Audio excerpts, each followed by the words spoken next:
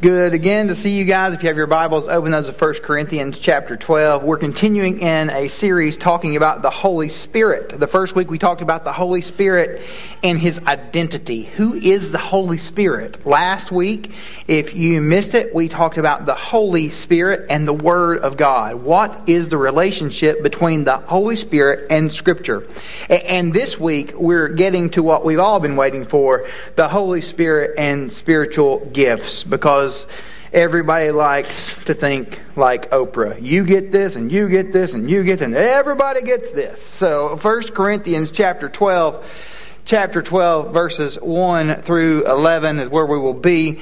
Just to let you know my introduction into anything like this. I grew up in a Baptist church, and Baptist churches historically, typically would skirt around a conversation about the spiritual gifts, missing really, as much as we claim to be people of the Word, we would miss certain aspects of the Word, which is ironic. I was in college, and a group of my friends started to hang out with a small group of collegiate students who were charismatic. And as we were hanging out with them, I had lots of background and baggage in relationship to spiritual things, and they had lots of background and baggage in relationship to whatever Baptists do. So when these two groups got together, I just started to ask lots of questions. Because, when you're in college, you know everything, but you still need to ask questions. And while I was spending time with them, I was in the car one day with some of these girls, and as we're interacting with one another, I said, so tell me about the spiritual gifts. But no one ever wants to talk about spiritual gifts of giving. We're wanting to talk about things like miracles and speaking in tongues. And I said, tell me how you get to healing. Tell me how you get to speaking in tongues. And one girl said to me, Chad, here's how I knew that I could speak in tongues. And I said, okay, cool. She said, I was at the mall one day.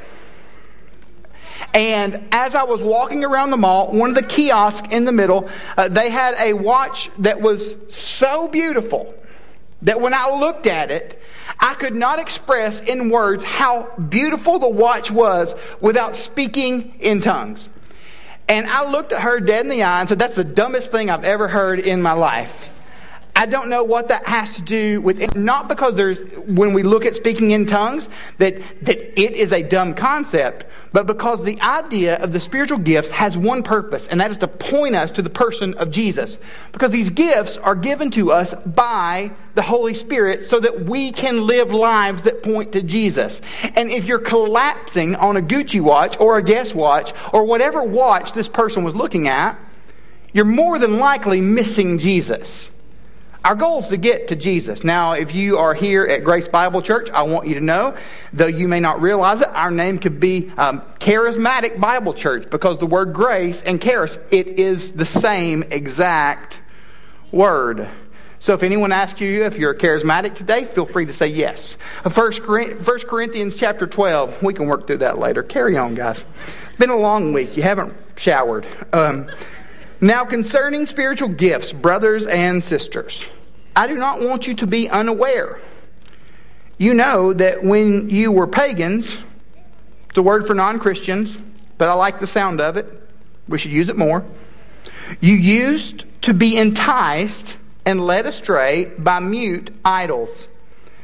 Therefore, I want you to know that no one is speaking by the Spirit of God says Jesus is cursed. And no one can say Jesus is Lord except by the Holy Spirit.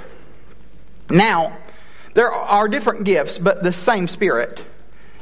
There are different ministries, but the same Lord. And there are different activities, but the same God produces each gift in each person.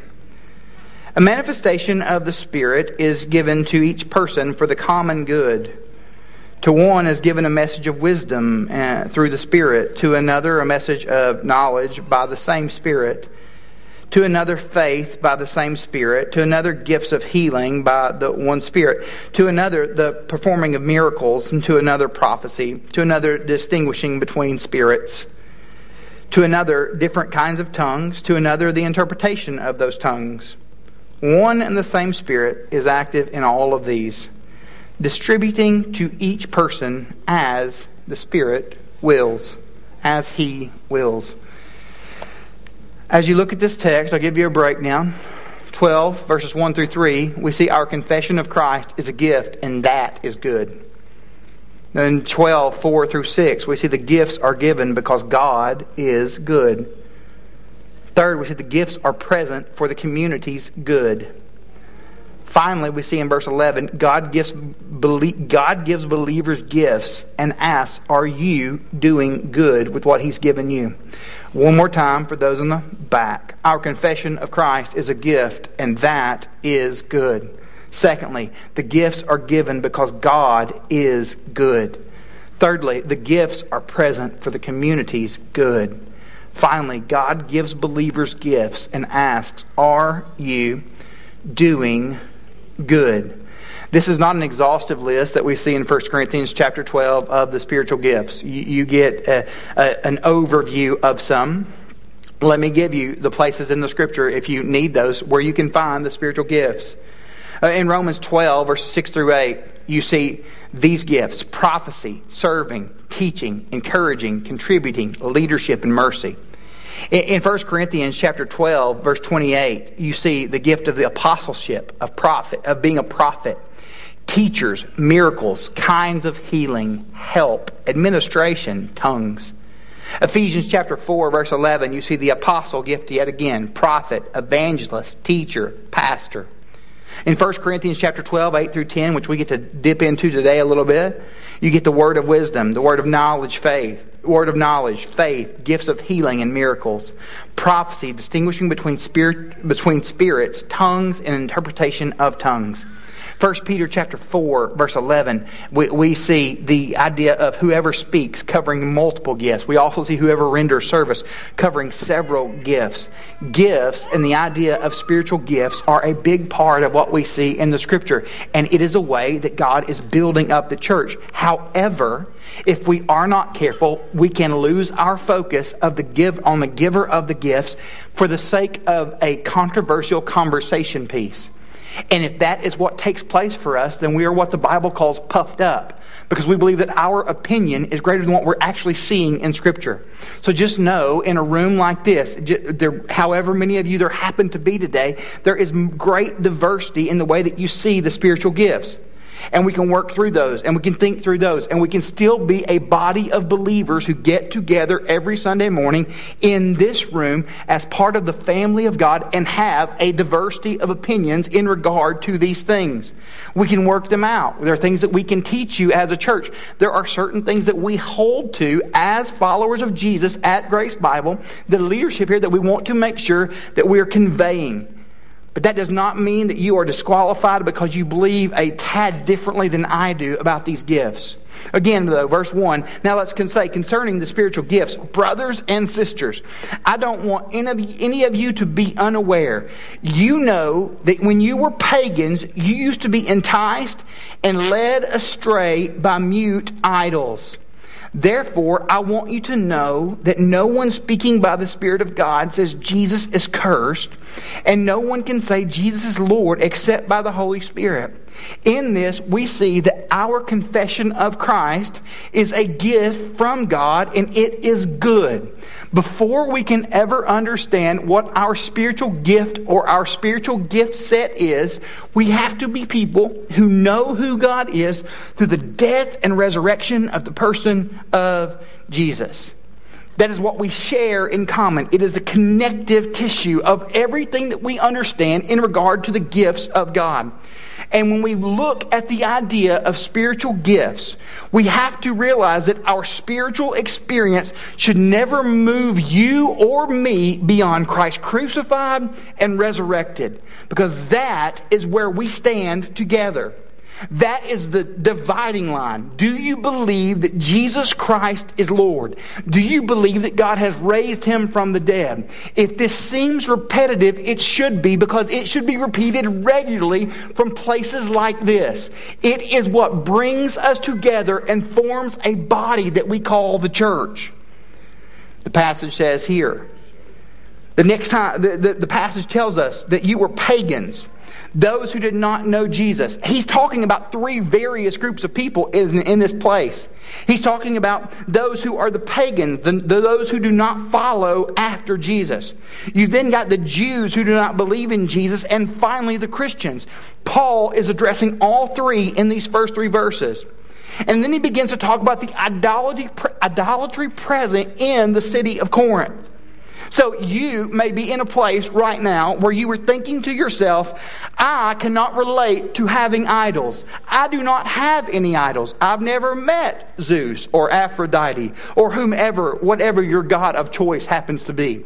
These may be people who are in Marvel and DC movies more than they are things that you know, thinking that you don't have idols. To that, I would say, the next time you think you don't have an idol, I need you to look at your schedule and look in your back seat of your car, because your idols are there. And they are driving you around, and they are taking you places, and they are asking you to do things, and they are showing you what you should do, and you have decided that you would lay your entire lives down for them. We have idols. We have idols in our pocket that we pull out when we cannot leave YouTube. We have idols all around us. We have things that are driving our lives, things that are causing us to focus certain places. And for us as followers of Jesus, we are to look at this passage in light of the fact that idolatry is a drastic possibility for us. The reason that you're able to be in tune with spiritual things is because those spiritual things are to keep you loyal to the person of Jesus. That's why we had Joshua last week and Magnolia last week, Noli, my daughter, confess with their mouth that Jesus is Lord. And to say that they believed in their heart that God had raised him from the dead. The primary gift that we have as Christian people is the person of Jesus. Before you can understand any other thing about gifts, you have to know that. Who is Jesus? Have you received the gift of salvation that is offered from Christ Jesus? Secondly, because of that, we can see that there are other gifts that are given to us because God is good. So we have this initial gift, and on top of that, there is a possibility for other gifts. So my kids introduced me to something the other day that their grandmother made up, and you may not know the phrase, but you will from now on. They love at Christmas time to get what's called a piggyback present. And I didn't know what that was until I sat down and listened to them and had them explain it to me. And then I texted Hope to make sure that I was not saying something crazy this morning. And here's the thing that Mims does. That's what we call her, Mims. She will have a present, and then she will have a smaller present that she ties to that present. It's a piggyback present. Anybody ever seen anything like this? Maybe you don't do gifts at your house. That's okay. It's a smaller present attached to a larger present. Now, she does this, and these things are usually connected in some way. When we look at the spiritual gifts, we can understand them like that. There are different gifts that are present, but the same Spirit. There's a unifying thing that takes place there. So the spiritual gifts that I read about earlier are given to believers when we know Jesus Christ as Lord. So we look at the text and we see right here in verses 4, 5, and 6, there's yet another breakdown. There are different gifts, but the same Spirit. There are different ministries, but there's the same Lord, that's Jesus. And there are different activities, but the same God works all of them in each person. Paul is pointing us yet again to the idea of the Trinity. God the Father, God the Son, God the Spirit. He is not doing a deep dive. You know what a deep dive is. You can do deep dives. If you've ever been on the internet, you've done a deep dive. When you're sitting there, you think, I'm going to look at this for 2 minutes, and then 47 minutes later, you still don't understand what just happened. I watched the movie Tenet the other day. I will never understand what happened in that movie, other than I ate too much popcorn and too many M&Ms. That's all I know. But you do deep dives to understand things. Paul right here gives us a synopsis phrase to let you know the importance of the Trinity to Christian thought. And that is, again, what we've talked about each week, that our salvation is an interdependent concept, resting in the hand of a triune God, authorized by the Father, accomplished by the Son, applied by the Spirit. With that said, we are not people who are given gifts because we are good. but because God is good. You weren't good enough for God to give you the gift of hospitality. You weren't kind enough for God to give you the gift of giving. God didn't look at you and say, oh, mommy, if I could just get that one on my side, I would be more merciful. If you read this passage, just read 1 Corinthians 12 in isolation, you may think that we've got this merit-based system. You would think that the church at Corinth was this fantastic place, that they had their junk together, and they were the picture of a healthy church. The church in Corinth is insane. Corinth is the insanity of a Netflix drama. But by season 3, you know this, about any TV show, the villains have gotten bigger, the problems are more insurmountable, they're figuring out more places to hide the bodies. Like, this is what takes place when we watch television. In the church of Corinth, here's what we have taking place at this point in history. You have a man who is sleeping with his stepmother. You have out-of-control sexual sin. On top of that, you have cliques. Some say, I'm going with Paul. I'm going with Barnabas. I'm going with this guy. I'm going with that guy. It would be as if some of you showed up every Sunday and said, you know what? I'm on Jared's side. I'm going to walk out when Chad preaches. Or I'm on Chad's side. I'm going to walk in when Jared's done. It would be this type of mentality. That's what's taking place in the church at Corinth. On top of that, there's conflict. They are suing one another in public without having private conversations. As far as communion goes, you've heard of that, where you take the Lord's Supper. In the Bible, that was not just something that you did where you walked to a table and grabbed some crackers off of the table and did your thing. In the Bible, communion is a meal that you would sit down at together. And there were some, the rich more often than not, who were getting plastered at communion. That because this was a meal where the poor would eat, it may be their one meal of 2 to 3 days, the rich were jumping in front of the poor and they were filling up their bellies, emptying the table before the poor were ever allowed to eat. In the church at Corinth, there are marriage problems, there are singleness problems. The church at Corinth is a problem. You would think that God was giving good gifts, if God were giving good gifts based on meritocracy, you would realize the church of Corinth is the epitome of the phrase hot mess. Corinth is in fuego. The floor was lava in Corinth. And if they were getting gifts for this, they would get coal and switches and a prison sentence. Corinth was a terrible place. But right here, we get one of the primary teachings on spiritual gifts. That God gives gifts not based on the goodness of His people, but based on the goodness of God alone. And these gifts were given with an intent to advance the church, to advance the mission of God in the middle of where they were. And God is saying to them, I'm for you. I'm for you. So let's get our junk together and straighten out our lives and move in a direction that honors me. Move in a direction that is directing others who come into contact with you to me. Because right now you're living for you. And how many of us right now who are wondering as to what our gifts are, we don't realize or acknowledge them because they are dormant, because we have made our lives so much about ourselves. The gifts are given, we see in 12:7-10, so that the church could work together for the community's good. If you are a believer in Jesus, He has gifted you. He has gifted you for the church, and He has gifted you for advancement of the mission of the church in the community that surrounds you. Charles Spurgeon, heard of him? We like him around here. You like wear t-shirts with Spurgeon, and you gif him all the time.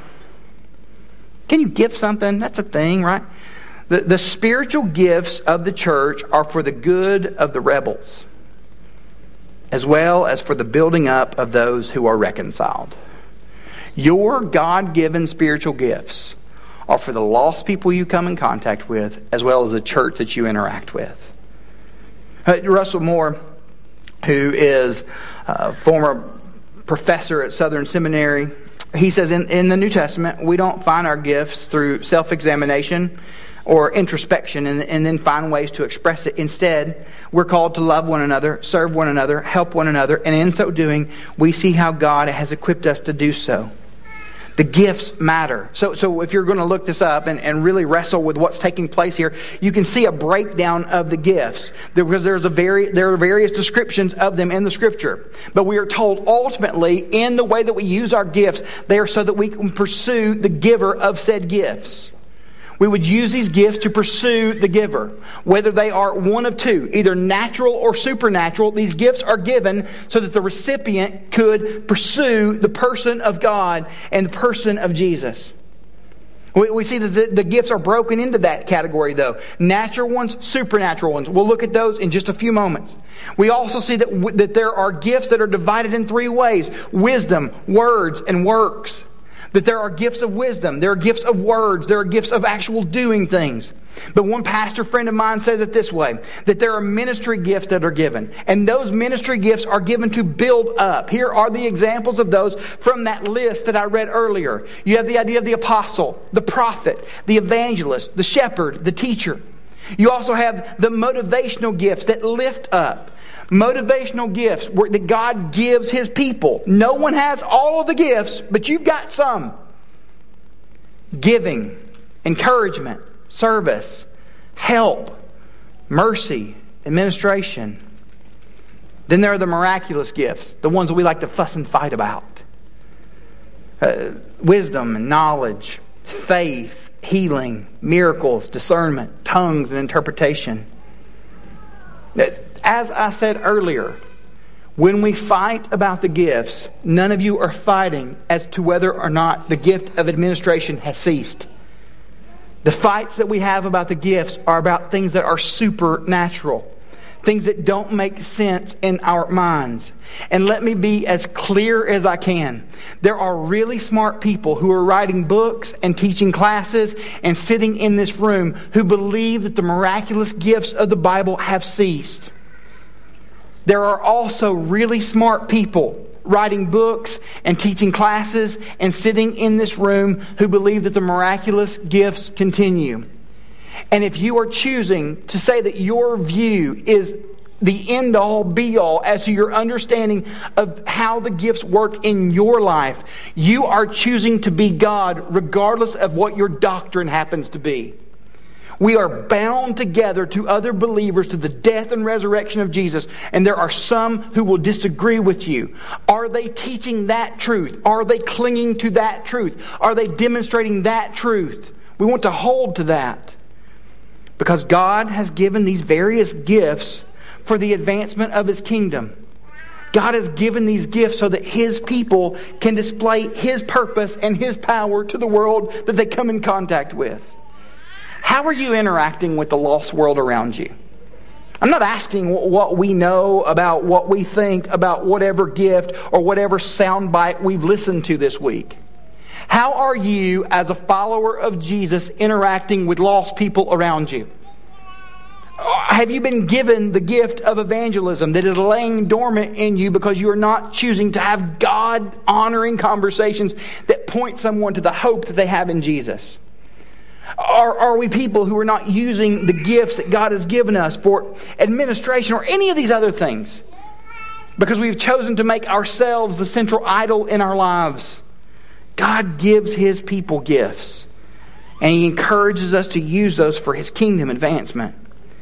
Because God gives believers gifts, finally, we see in chapter 12, verse 11, and He asks us, are you doing good with what I've given you? Are you doing good with what I've given you? Rather than ask, Gordon Fee, he is a theologian who comes from a different strain of thought than our church historically does. He is a Pentecostal theologian who abhors the word faith movement that many of us are so familiar with. But he asked this question of believers. He asked it of me, and I'm going to ask it of you. He asked it of all of us. Rather than ask how the Spirit shows Himself, the church itself should be asking how it shows itself and its witness to be Spirit-driven. Are we living as a Spirit-driven church of God in this community? Hoping and praying that others would come to know Christ and that we would see actual hope displayed because of who Jesus is in the world in which God has called us to. Because we're called to that. But ultimately, if we do not see that, we are ignoring the greatness of the gift that God has given us in Jesus. And we are ignoring that what it unifies us as believers is not that we have the same doctrine, but that we have the same love. Paul will actually go there in 1 Corinthians chapter 13 when he talks about these various gifts that are present in the church at Corinth that are being misused. He says this, if I speak human or angelic tongues, but I do not have love, I'm a noisy gong or a clanging cymbal. If I have the gift of prophecy and I understand all the mysteries and all knowledge, that sounds good. And if I have all faith that I can move mountains, but I don't have love, I'm nothing. But here's the thing, Paul says, if I give away all of my possessions, and if I give over my body in order to boast, but do not have love, I gain nothing. Right here, I'm reading a passage we read at weddings. It's fine for weddings. But it is not limited to weddings. Here's the thing, because love is patient, and love is kind. Love does not envy. Love is not boastful. Love, it's not arrogant. Love is not rude. Love is not self-seeking. Love is not irritable. And love does not keep a record of wrongs. Love finds no joy in unrighteousness, but rejoices in the truth. Because, friends, love bears all things. Love believes all things. Love hopes all things. Love endures all things. Love never ends.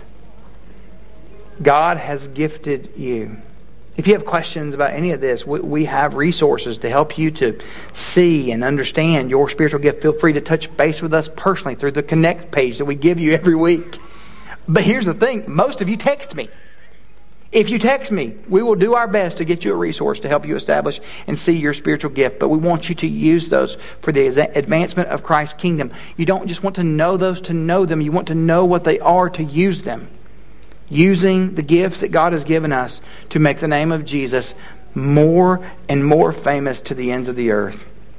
I love you guys. Thanks so much. I want to pray for us today. We're going to sing together. Feel free to bow your heads. Jesus, I thank you for these people. I thank you for the giftings that you've given them. Lord, I thank you for those who know you. Lord, if there are any here who do not have a relationship with you, I do pray that they will hear what we read in 1 Corinthians 13 and 12. That the gift that we have to have is Jesus before any of the rest of this can matter to us. You may have given us abilities, but they're not abilities used for your glory apart from Jesus. So let us see the importance of Jesus to the Christian life. Lord, in this room, there are some who you've gifted so much.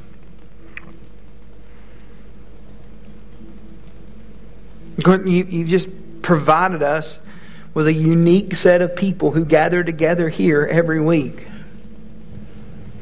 And Lord, let us not miss the opportunity that we have to speak the truth of who you are for any reason. But let us see what you've given us and why you've given it. God, show us your way. Show us the things that you would have us to be. And let us be grateful for that. If you need me, I'm in the back right-hand corner of the room.